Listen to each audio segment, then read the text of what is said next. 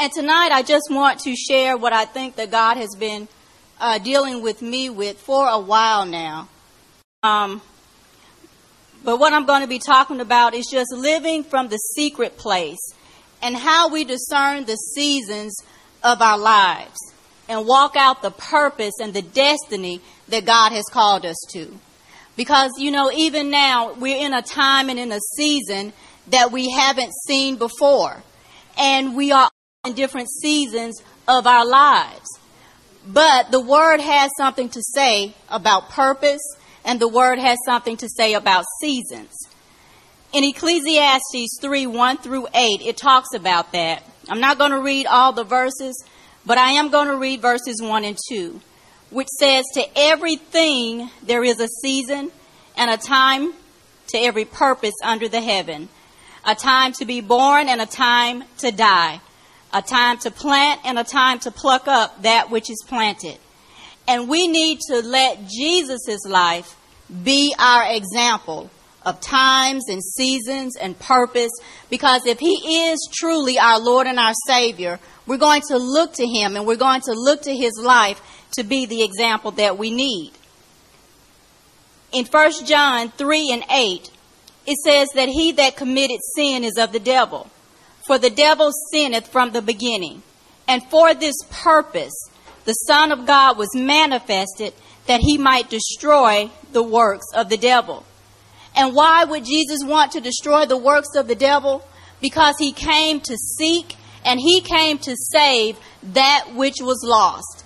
And that which was lost was our created purpose, value, and worth before the Father. Satan came to steal, to kill, and destroy that intimate relationship, fellowship, and communion that Adam and Eve had in the garden. But Jesus came to restore that. He said that I came that you might have life and have it more abundantly. And specifically, that life is life eternal. And we see that in John 17:3. And it says, "And this is life eternal, that they might know thee, the only true God, and Jesus Christ, whom you have sent." And so this evening, I want to talk to you about the secret place and how we live from the secret place and walk out what God has called us to do. And I don't have but 3 points, and hopefully I can touch on each one of them for just a second. But first of all, I want you to know that the secret place is where purpose is conceived, developed, and released from.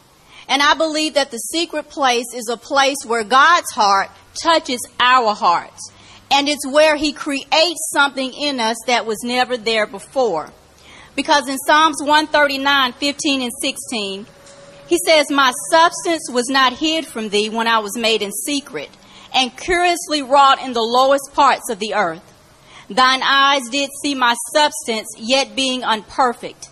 And in thy book all my members were written, which in continuance were fashioned, when as yet there was none of them."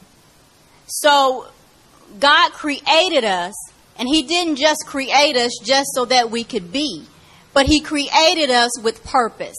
He created us because he wanted family, and he created us because he wanted fellowship and communion, and he placed us here in this earth for this specific time, this specific season. Whether we realize it fully or understand it fully or not, we have to know that, and we have to hold on to what his word says about it.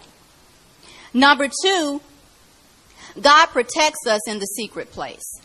Psalms 31:20, the Passion Translation says, "So hide all your beloved ones in the sheltered secret place before your face.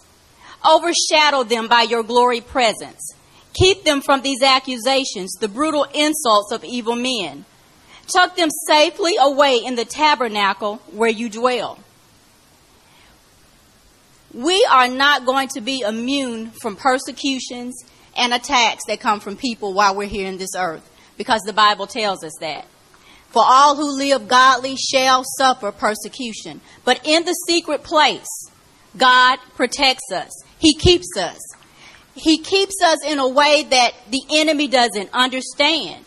But it's there that we have to run. It's there that we have to hide. It's there that we have to dwell. We have to stay. We have to make our lives there because he is our ultimate protector.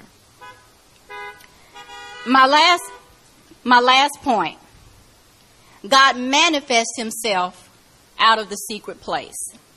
In Psalms 91, 14 through 16, it says, because he has set his love upon me, and I put my name there. Because Tanya has set her love upon me, you put your name there. Therefore, I will deliver Tanya. I will set her on high because she has known my name. She shall call upon me and I will be with her in trouble. I will deliver her and honor her. With long life will I satisfy Tanya and show her my salvation. So I love running to the secret place. I love going there to meet with God, to just sit in his presence. And just sometimes it's so tangible. Other times it may not be. But I know he's there. And Jesus tells us how to get to the secret place. And he tells us where the secret place is. In Matthew 6:6, he says, but when you pray, enter in your closet. Go into your bedroom by yourself. Go into your bathroom while you're driving down the road in your car, while you're by yourself. And when you have shut the door, pray to your Father, which is in secret.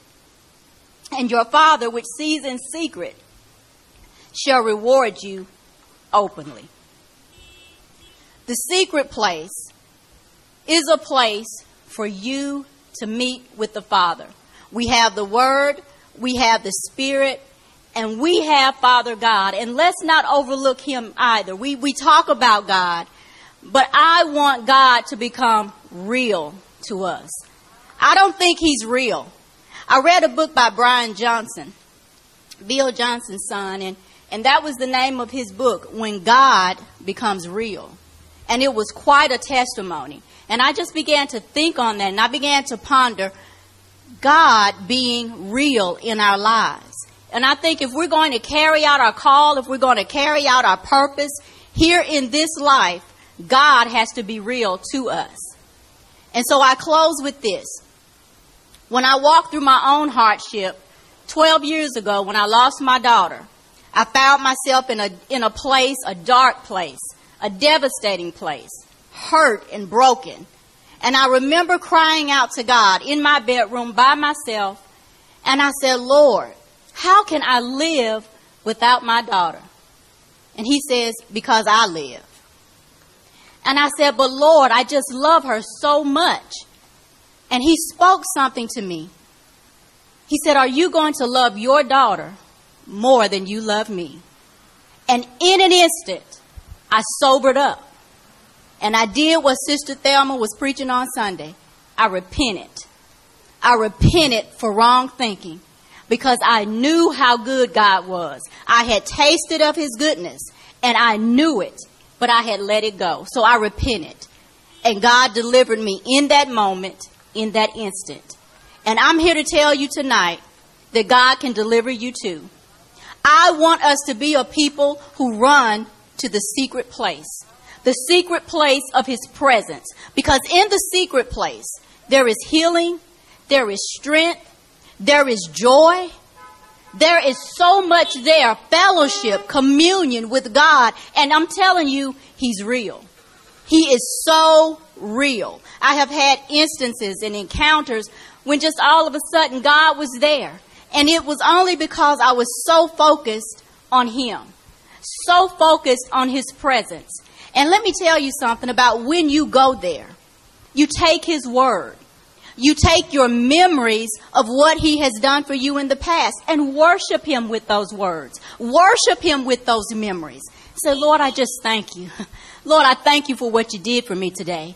Lord, you helped me to not say something that would have hurt my coworker or would have hurt my wife or hurt my brother, my sister. Lord, you kept me. You set that watch over my mouth so that I wouldn't sin against you. Lord, I'm so thankful. And you start worshiping God and you start releasing your love upon him and he's going to multiply that back unto you. And I'm telling you, the manifest presence of God is so awesome. That's what I want to walk in. That's where I want to live. That's where I want to breathe and move each and every day. And I'm telling you, there is just a place in Him that is so deep, that is so rich. I'm trying to get there. I'm working on it. I may not be there yet, but I'm on my way. And I'm going to get there by faith through His Word and through His Spirit. The Apostle Paul said in Galatians 2:20, he said, I am crucified with Christ. Nevertheless, I live. Yet not I, but Christ lives in me. And the life that I live in the flesh, I live by the faith of the Son of God who loved me and gave Himself for me. Each and every day you should open your eyes, or maybe just close your eyes, and think about Jesus on that cross, stretched out in surrender. That's love. Worship Him from that place. And just know that He's with you. And even though we're in a difficult season, you may be in a difficult season, I just want you to know that God is with you. And I want you to run to the secret place. Run to your Bibles. Find scripture. Ask Holy Spirit to help you, to be your leader, to be your guide, and go there and get changed and be transformed. And I just want to say a prayer. Father, tonight, I pray that the hearts that are here tonight, under the sound of my voice, those who may be watching online, Lord, I pray that there was something that pricked their hearts, Lord, that will make them want to know you more and to want more of you, to want that hunger, that thirst, that passion, that to be created in the inside of each one of them, in that deep place, in the deepest recesses of their hearts. Lord, may you pour your love out upon each and every one here tonight. Lord, may they come to know you in the secret place, and may destiny and purpose be revealed, because we are valuable to you and you are valuable to us. So we set our love upon you, and we know that when we cry out to you, we know that you will hear and deliver us and manifest yourself. And Lord, we thank you in advance for all that you've done and for all that you're doing. In Jesus' name, amen.